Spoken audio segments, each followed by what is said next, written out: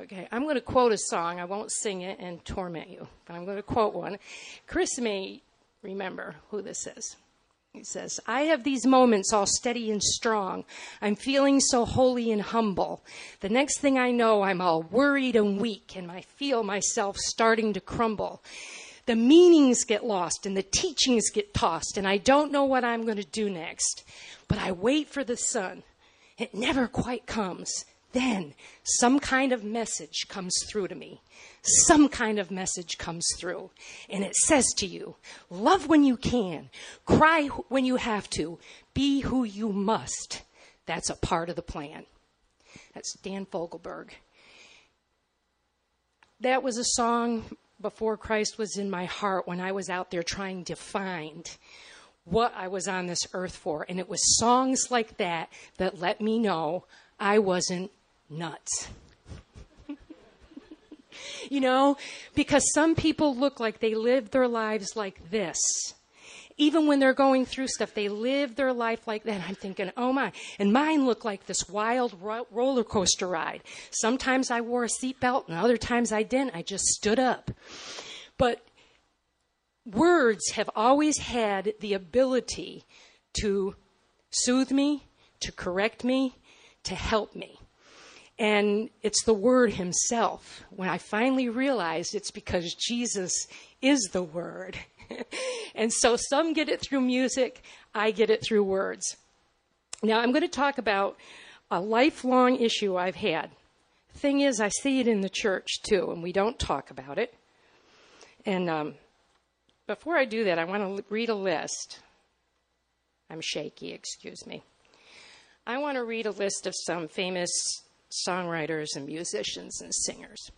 John Bon Jovi, Eric Clapton, Bob Dylan, Ray Charles, Alicia Keys, Beyonce, Mozart. Some writers and poets and playwrights, Agatha Christie, Ernest Hemingway, Herman Melville, Leo Tolstoy, Mark Twain, Walt Whitman, Oscar Wilde. Actors, actresses, comedians. Drew Carey, Angelina Jolie, Brad Pitt, Robin Williams. Buzz Aldrin, astronaut. Winston Churchill, Prime Minister. Diana, Princess of Wales. Abraham Lincoln, President. Michelangelo, painter. Vincent van Gogh, artist. T-Bone Pickett Jr., oil tycoon. Isaac Newton, physicist. John D. Rockefeller, millionaire industrialist. They all had the same thing that I deal with, depression. Some of you may never have had it, you don't know what it is, but I think all of us do go through low times. It's just how this earth is. But ever since I've been little, I have suffered from this, and I didn't know what it was until I was in my 20s, and I started, when I really gave my heart to the Lord and started inquiring, and then I realized this is something I have to deal with. But would you not agree I'm in pretty good company? And see, the thing is, most people, and especially real talented, gifted ones like musicians and artists and all these others, they do their best work. They're their best selves when they go through these periods where they just are struggling to get understanding or to express themselves, like the words that I just read to you from Dan Fogelberg or spoke. So I said, when Lucas asked me, he said, Mom, would you just speak a little bit on depression? I thought, oh my gosh, who wants to hear anybody speak about depression? You know, it's not like on the list of anybody going to church. Oh, Lisa, let's go. She's going to talk about depression today. No, but I said, okay. And I thought, what have I gotten myself into? So I looked up I Googled in famous people that have depression, and I read those names. Then I put in famous Christians that have depression. No lists. I had to go to 20 different sites to get 8 different names. I'm like, what the heck's up with this? And then it hit me. That's where the problem lies. The world has it better than we do. They embrace it, talk about it, walk through it, and Christians hide it. I did for a long time. I don't even really publicly speak about it because it's a personal thing with me. But when I did try, sometimes I've heard, well, it's a sin. Just deal with it. You hear all these different things that think you can just take a pill. All of these things. And I thought, Lord, there's really a problem. And there has been, because I've had to walk hand in hand with him on this, because, you know, sometimes I'll get it in a Christian song, but where's the Christian musicians and writers and actors and physicists and all these? Where are they? And why are they not telling people about what they're going through? We need it. I need it. Don't you? Yes. And so I thought, okay, Lord, I'm going to share a little bit. Some of the famous ones were Martin Luther, reformer, Charles Spurgeon, Prince of Preachers and Revivalists. Do you know, he was one of the most profound Christians ever on this earth. And do you know, 2 and 3 months out of the year, he left the pulpit because of depression. But he got some of his best stuff. Charles Spurgeon. Rick Warren. His son had it very bad. His son committed suicide last year. Mother Teresa, John Knox, a key figure in the formation of modern Scotland. John Bunyan, writer, Pilgrim's Progress. C.S. Lewis, Sheila Walsh. Do you see in all of that list what I found? Only a handful of them are even still breathing. And so I'm praying that God will start bringing us out and people will start writing music about it and writing books about it and talking about it and praying about it in our Christian midst, because it's needed and you don't have to be ashamed of it. Now, 1,000 Christians were surveyed. 79% confided that they had at some point or at present were suffering from depression. One surveyor wrote, it seemed like life was more of a punishment than a blessing. And listen, guys, men and women, get this. You saw that from the list. This is just not a woman's thing. Okay. I'm going to just talk a little bit about myself, which is hard because I've never shared this part. My childhood was challenging. I now realize in it that both on my mother and father's side, depression was there. Back then in the 50s and 60s, they would, we call it the Oaks now, but they had sanitariums that you would go to. Some of you older folks know what I'm talking about, and that wasn't just for TB. Sanitariums is where you would go when you had breakdowns or massive depressions. And I didn't know any of this stuff going up, and I couldn't put 2 and 2 together. But in both my mother and father's side, and my mother twice was in a sanitarium, and my grandma. And as I got older, I started seeing things. I think what kept me sane, if you really want to know the truth, one of the things that kept me sane was when I was in first grade, I learned to read. And in reading, I then jumped within a couple months from a first grade reading level into the third, fourth. Because reading was my medicine. Reading, when I read Laura Ingalls Wilder and Nancy Drew stories and Wind in the Willows, and I went into all of that. And in my childhood, I was safe with my books. And that's when I started talking to myself. And when I say that, my gifting, I would preach in my head and teach in my head, and I would think, well, this one, I would see different things, and I could just preach it, I teach it, I could tell them. And it's because of books. So I just thank God that he taught me to read, and I love to read to this day. And then songs came into it when I got into my teen years. A lot of them, you'll hear Chris and some of these guys, and they talk about, I don't know, Leonard Skinner, Boston, and all these guys, and the Stairway to Heaven. But the ones that got me were Jackson Browne, Dan Fogelberg, Gordon Lightfoot, the ones that had a story to tell, that were telling it through music. And so I somehow managed to stay sane. In all of that, we went, when my mom was in one of the sanitariums, we were in a children's home for almost 5 years until she could get herself together. I have never been exposed to church. My family's never gone to church on either side. But when we were in the children's home, once a week, we would have to walk down the street to a Methodist church because that's who sponsored the children's home. And when I did, I had That's where we would go in for little children's church, and they had a little Bible lesson and craft and all of that stuff. That's the most of anything I was exposed to in my whole childhood for that 4.5, almost 5 years. So I grew up, and I started wandering, and I've actually had a really fun life.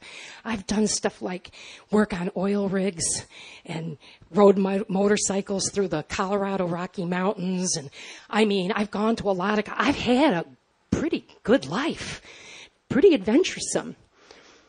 But when I had Lucas, it was me and him. And I thought, this wasn't part of the plan. I was never supposed to get married. I was never supposed to have any children because it's rough enough being me without having to do it with other ones. But I had Lucas. And the Lord used Lucas and his birth to get me into the kingdom of God, which is where I am today. And now look at him. I rest my case. God is good. When I would cry out all the time. I would say, oh Lord, I can't do this. And you can't talk to anybody. The pastors would give you a little blurb, or they'd say, do this or that, and nothing worked. So I had to do it on my own, you guys. Not on my own, because God was with me. His Holy Spirit was with me. And I've never been alone. Ever since I've come to Christ, I have never been alone. He understands it all. And I thank him for that. So I learned through just reading his word. These are some of the things, and I want to encourage anybody that's going through. I can't give you 3 steps and a promise, but I can say it's biblical. If you're dealing with low spots, and guys, this could be just discontent. I wrote a definition. Let me just read that definition of depression. Persistent low mood accompanied with low self-esteem. Loss of interest or pleasure in normal activities. Irritation, frustration, anger, discontent, sadness, discouragement, self-loathing, emotions that get out of control. Can anybody relate? Yes. So, and there's a lot of natural things you could do. I think one day I would like to, in the future, just even do a class on some of the things you can do, like fresh air and exercise. Watch the food you're eating. Go out and take a walk in nature, swim at the beach. There's so many things you can do.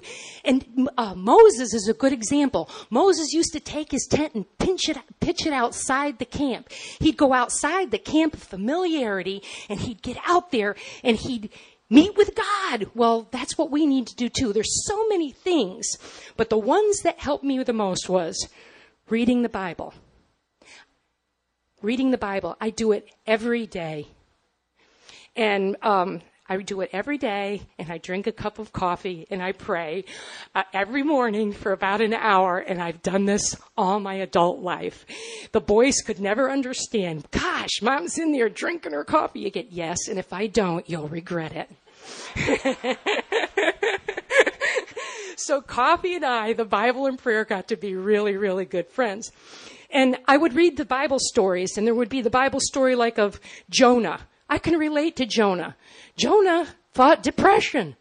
And Jonah, at one point, he found himself inside, they call it a big fish, we call it a whale. I don't know, something might be out there we've never even discovered yet, but he was in something.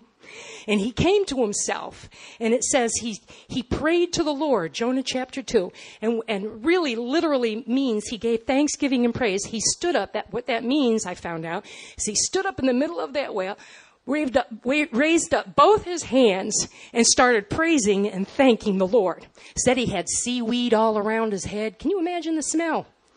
And I did. I read that and I thought, oh my gosh, Jonah was there, and look what he did. He started praising and giving thanks. And so I started doing that, and it helped. Being thankful helps. It really does. So all of these things I started doing. I started Thanksgiving, singing, gathering. That's one thing I've learned.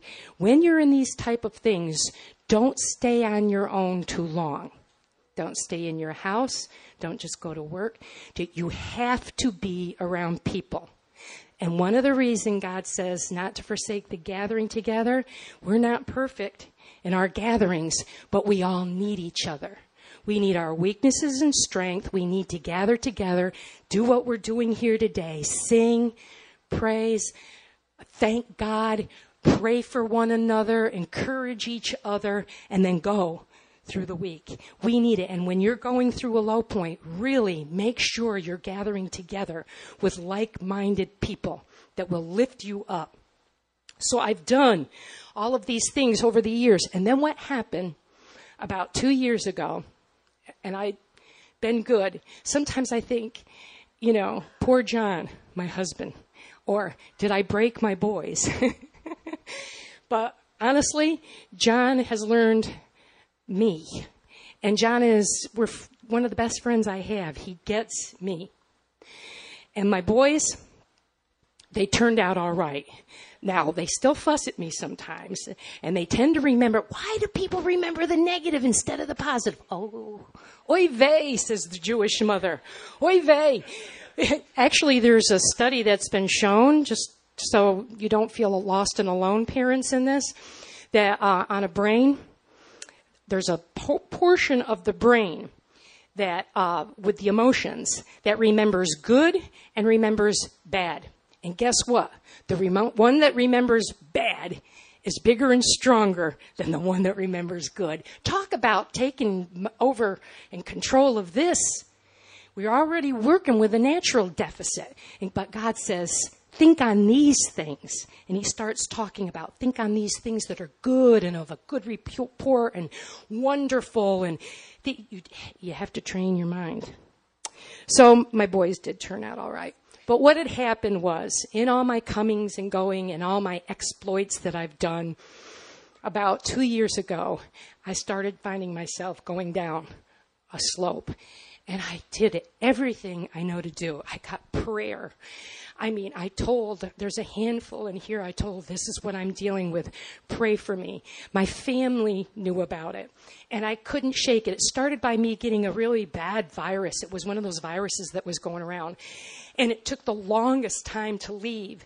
And then in that, I had found a tick on me. It was on my leg, and I just picked the tick off, and I didn't think anything of it.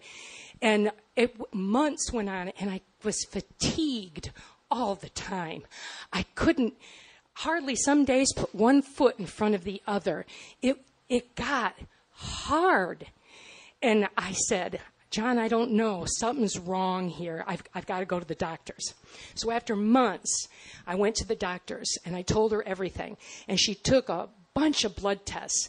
And she called me a week later, and she said, Lisa, she said, you've got Lyme's disease.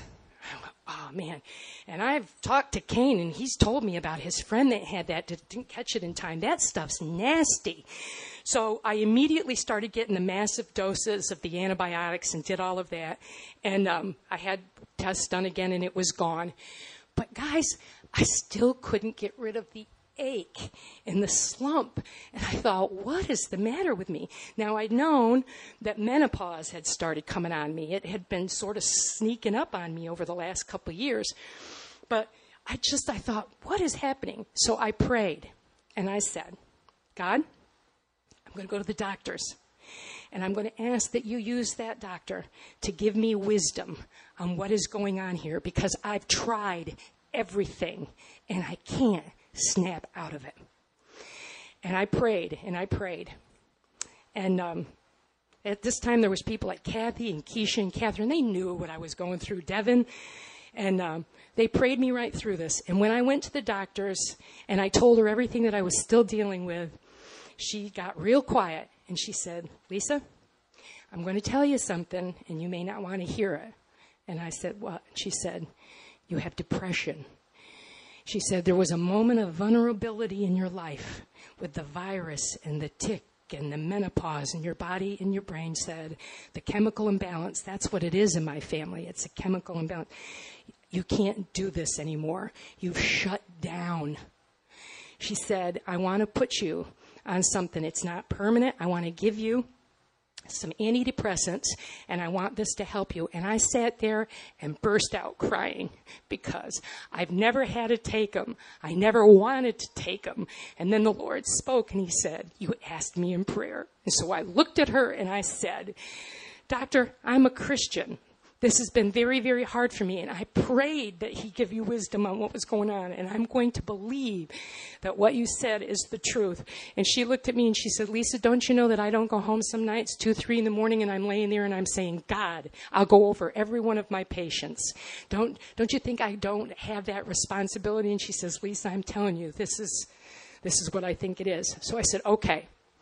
So she said, you may have to take them up to 6 months. And I said, all right. So I started taking antidepressants. And guess what, folks? In about 2 to 3 weeks, I started getting normal. Depression does hurt. It really does. And I'm like, oh my gosh, I don't hurt no more. This is feeling pretty good. And I thought, okay, this is good. And I kept on them until, and Kyle, where are you, Kyle? Until I told Kyle, to Spirito one day, I said, you know, Kyle, when I knew it was time to come off, and he said, well, I said, for a week, I could play Dire Straits in my head. I could do the guitar solo if I got it from Tim. It was, I thought, oh my God. And I went to her and I told her what I was dealing with, and she laughed. She said, well, Lisa, it's only been 3 months. That's the quickest I've ever seen. But she said, I don't believe you have to take those anymore. Thank you. I ended up in Antarctica. But anyway, when I told it was easier for me to talk to some of my young friends in their 30s and 20s than it was for me, my older ones. And when I told my friend Jamie in Florida what I was going through, she understood. She encouraged me. And when I told her about the meds and about Dire Straits, she sent me these tissues in the mail. If you're happy and you know it, share your meds.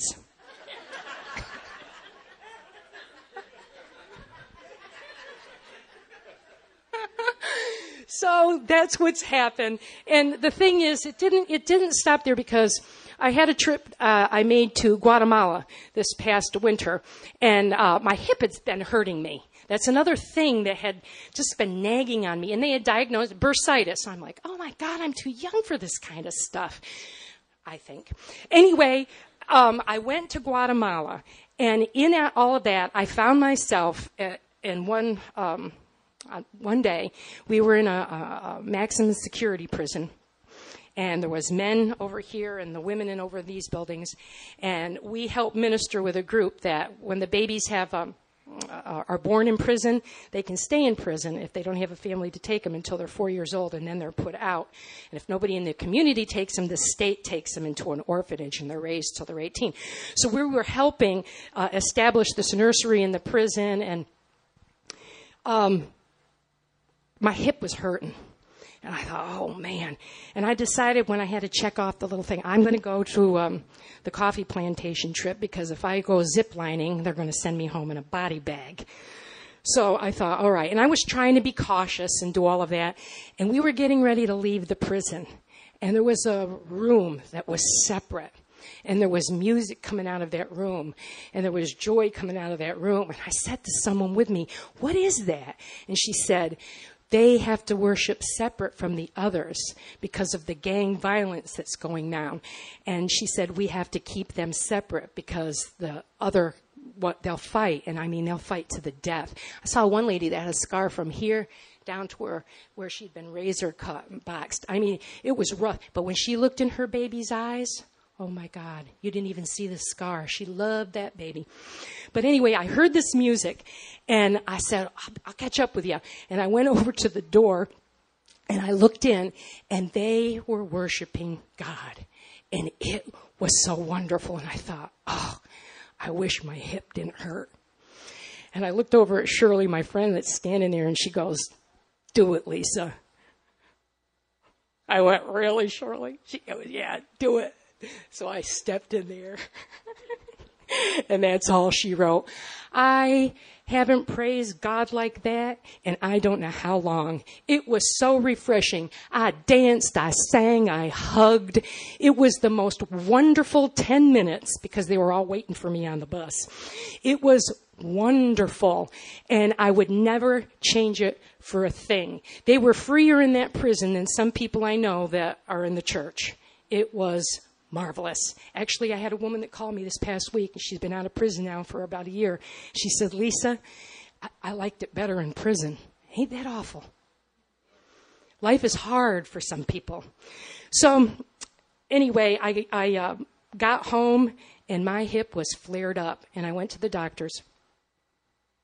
And they said, Lisa, you need complete hip replacement. Okay. So what had happened was when you're dealing with chronic pain, it causes depression. Even so, here we are all over again, you guys. I'm like, I'm not taking the medication this time. In 2 weeks, I will get a new hip. And someone said to me, well, Lisa, you'll be a new woman. I don't want to be a new woman. I just want to be Lisa, So I'm dealing with it as we speak, the pain, but I don't need to take the medications now, but I'll tell you what I do need. What I do need is to continue on doing what I know to do, reading His Word, praying, praising, and most of all, gathering together with His people. And you think, well, why is that so important, Lisa? It is.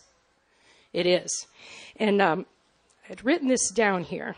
Listen, I hope we get to the day when they say, if anybody needs prayer, there's people here that'll pray for you. Anybody that's in a low place or discouraged or going through something, don't be ashamed. Come up and get some prayer.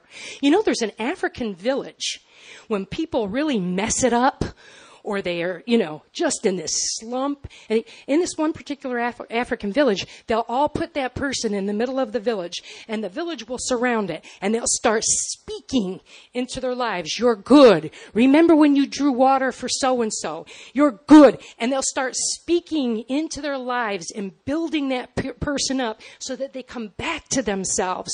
We need to do that as the body of Christ. We need to have that whole thing happening here where we surround each other and you're not embarrassed about it and somebody's praying for you. So there's always someone here. I'll pray for you. I'll pray for you anytime you want. But we just need to acknowledge it. It's there. And I want to, before I leave, and I know, what time is it, Lucas? Can I get 5 more minutes? 5 more minutes. I want to give thanks right now, verbally, to some people. I wrote some things down. Jim and Deborah, where are you? There's Deborah, Jim. Okay. Jim, thank you for that word. He taught on the book of John last week, and he merely read, Jesus wept. And I was quickly comforted because the Lord said, yes, he was a man of sorrows and acquainted with grief. Jesus understands rejection. He understands low slumps. He understands. He went alone by himself, got some prayer, would fellowship with people. Jesus is a good example. Thank you for that, Jim. Deborah. And this is for anybody else that may have prodigals in your life. Those that have wandered from what they were brought up in. At my worst point at Fayetteville, one of the most down times I had, John was off in the field all the time. I had 3 little boys, no family around me, but I had 3 really good spirit-filled girlfriends. And we would go to each other's house and drink coffee and pray. Our boys and kids all played together. That's what kept me sane. But I was feeling like, and God just basically said, just pray for the house next door. It was empty. So I started praying for neighbors. I'm thinking, I'm going to give me some good neighbors. And Barbie and Ken from hell moved in. Honestly, they were perfect looking.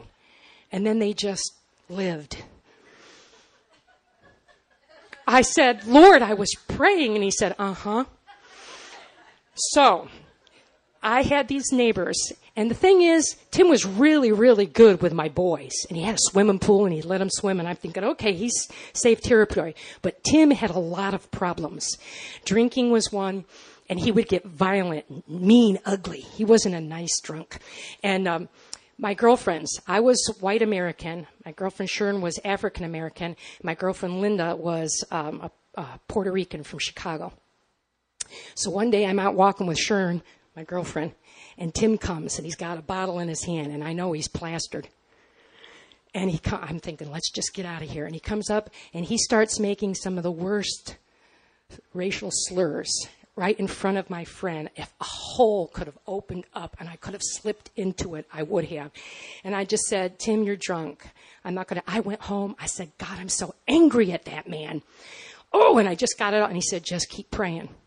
Well, pretty soon, Tim's wife left him. And I noticed she was gone, and I said, Tim, is everything? And he said, well, she had an affair with someone, and she got pregnant, and she's with him now. And I said, Tim, I am so sorry. And really, the mother in me really did feel so. So I started praying for him some more, thinking, man, he's going through it. Long story short, I'm still sometimes gritting my teeth over Tim. And the Lord says, invite him to Thanksgiving dinner. I'm like, oh, my God. Really? He said, yeah. And I said, okay. And I did. I said, Tim, you want to come for Thanksgiving dinner? And he lit up. Yeah. And so Tim came for Thanksgiving dinner. And we're all sitting there. He's making the kids laugh. We had a good meal. Him and John watched something on the TV afterwards, and he was getting ready to leave. And he's a tall fella. And he bent down to hug me, and he said, Miss Lisa? He said, I have to tell you something. I said, what's that, Tim? And he said, you have the same books as my mama. And he went out the door. And I realized all my books were Strong's Concordance, Bibles, biblical literary stuff. I thought, Tim was raised in a Christian home. Oh my, well, talk about really praying then. I really started praying for Tim. And within a couple months, he called one day, and he said, Lisa, my mom said I had to call you. I said, what's up, Tim? He said, last night at 2 a.m, I called my dad and my mom up in Massachusetts. They're ministers in Massachusetts. And I called my mom and dad up, and I said, I can't live like this anymore. Would you please help me get straight? And they led him back to the Lord. And Tim became who he was supposed to be. And he started going to church with me, and he met a girl after a couple years and ended up marrying her. They're living in Massachusetts now, helping his daddy and mommy in the ministry. He's got 2 children, a boy and a girl, and it turned out wonderful. I say that to say to Deborah and all of you others, that we as a church, like Tim's mother, we're praying for you and for Jim. We know that God's going to do something. But guess what? There's people like me that are on strategic assignment for your children, that God's going to use people like this. Even when you're feeling awful, God will still use you to help change a life, to get it back on track. I wanted to exhort you on that. Let me read this here. And am I going too long? Okay. Chris, Kyle, and Tim. Use your everyday walking about what you consider boring lives and use it for a platform to dive into the depths of creativity. You're in Brunswick County, and it gets overwhelming, and you go every day and you do your cabinets or you do your landscaping and you do what you have to do. But you don't know what you're doing when you come together on a Sunday morning and sing those songs, the old and the new, and mix them together. Honestly, you guys, it makes a difference. You're making a difference. I just say, if you're bored, if you're discontent, then use it like these artists did. Use it as a platform to write words, write songs, encourage people, whatever it is. But what you're doing is worth it. And I want to thank you. Carla one day says to me, because we can do this, we can get into a habit. She comes over to me after church one day and she said, Lisa, are you all right? And I said, yeah. And she said, Lisa, are you all right? And I said, Carla, I came in hanging by a thread. I said, but I went into praise. And they did that old song, great is thy faithfulness. Morning by morning, new mercies I see. All I have needed, thy hand hath provided. And the Lord spoke to me. He says, today is enough, Lisa. I'm here for you today. I'm faithful today. And it popped whatever was trying to settle on me. So, guys, I wanted to compliment you, all the others too. You know, my little VBS children's teacher that I talked about in the Methodist church, her name was Mrs. Phillips. She's about 5 foot, flaming red hair, and wore 80s clothes in the 60s. She was ahead of her time. Mrs. Phillips loved Jesus. I remember thinking, she loves Jesus. He must be a really good friend of hers. Mrs. Phillips was crucial in helping me because I said, Lord, I want to be like Mrs. Phillips. When I came to this, if I'm going to love you, let me love you like Mrs. Phillips. Let me have you as a best friend like Mrs. Phillips. And he did. But you know what? I take it serious, and all you workers in VBS and in the children's ministry, we only get them for 45 minutes, once a month or every 6 weeks? But you might be one of those children's Mrs. Phillips. And I take it serious when I go in there and I do my lesson plan. And I hope that whatever I am, my love for God, my love for his people, my love for this earth goes off onto those little children, because some of them might not have another chance until they're an adult. So I want to thank you all that do that. I can't mention times Kathy's text me, Eddie, I have a new understanding of chronic pain. You and your wife, all of you, there's so many. Brandon and Mary and Justin. And I can say things to you younger ones about stuff I've done or thought or did. And you don't think I'm crazy. You think I'm nice. You don't judge me. And you just don't know how much that encouraged me. Kathy, I'm telling you what, I walked in here during the winter.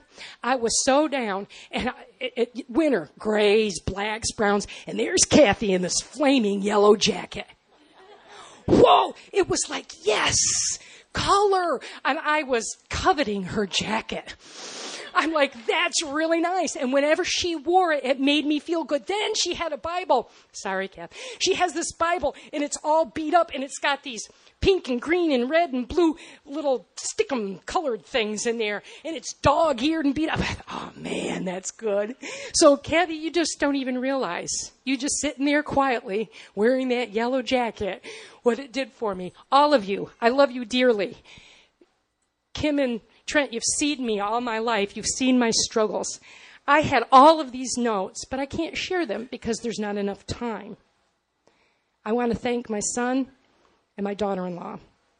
My daughter-in-law is a modern-day Ruth. She left her family, and she went into a foreign country, and she has given everything to my son and to her children. And she's my daughter-in-law, and I love her dearly. And I said that, Lord, she's a modern-day Ruth. And he said, yes. And I'm going to tell her this. He said, don't forget to tell her this, Lisa. Wherever she goes, I'm going to leave handfuls on purpose. Wherever she goes, I'm going to leave handfuls on purpose. Lucas used me, Lucas was used to help me a couple weeks ago because I was getting things straight in my mind, and I don't trust my feelings when I'm sort of weak like now. And I'm thinking, Lord, is this what you really want me to do? And I had settled it in myself that it was. And then Lucas calls and gives me an analogy about baseball and basketball of all different things. But it clicked. I was like that man in the gravestone, running around, acting wild and crazy, and finally he came to himself, and he was clothed and in his right mind. Do you remember that? And he said, Jesus, let me just follow you. And Jesus says, no, I want you to go home. I want you to go home to your family and to your friends, and I want you to tell them what Jesus has done for you. So, thank you, Lucas. I'm back in Brunswick County. Okay, I'm going to let it go. I just would like to pray one prayer, and then I'm going to turn it over to Lucas. If you'll all just bow your head with me. Thank you for listening to me. Lord, raise up servants who are willing to bear one another's burdens. Surround us with others who will make our burdens lighter. And help us to be a part of surrounding others and helping to relieve their burdens. In Jesus' name we pray. Amen. This has been a presentation of Coastal Vineyard Church, a community of faith, hope, and love. For more information on who we are and how you can support future podcasts, visit us on the web at www.coastalvineyard.org.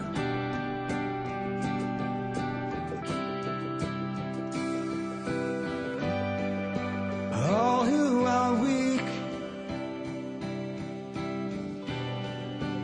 all who are weary, come to the rock,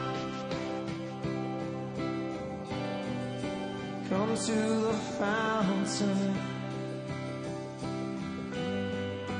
All who are sail on rivers of heartache, come to the sea.